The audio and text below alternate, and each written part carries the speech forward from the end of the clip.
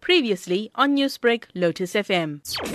So it was almost 1 year's culmination of work that came to fruition. We've run our cables connecting the Netta School Primary, being the third recipient of a gigabitized fiber line. So what this in turn will do, give the school an opportunity now to move onto a digital platform. At present, there's over 1.2 billion students out of school globally.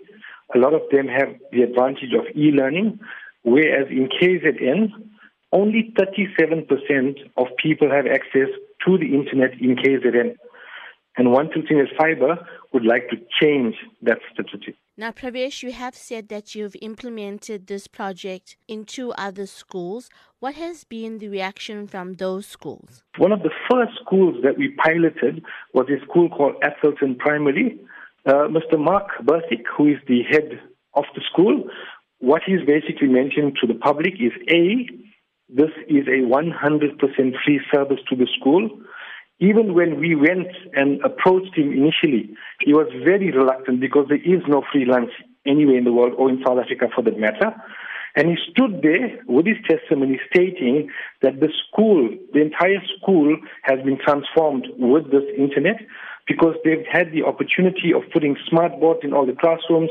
All the teachers are communicating effectively. The students can come with their tablets.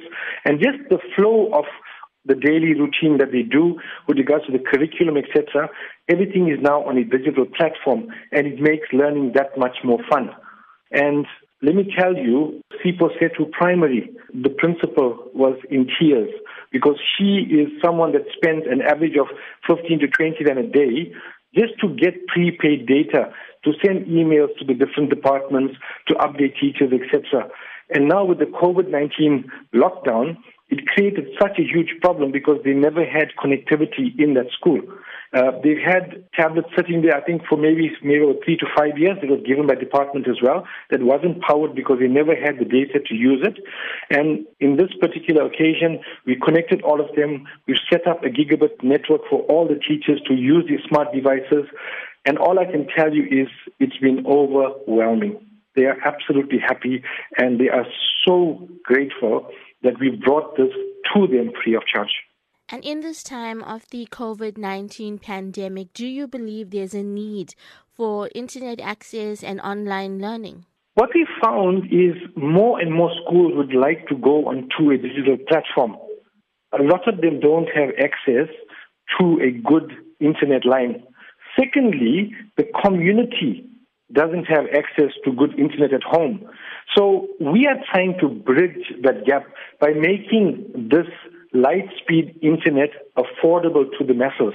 Newsbreak, Lotus FM, powered by SABC News.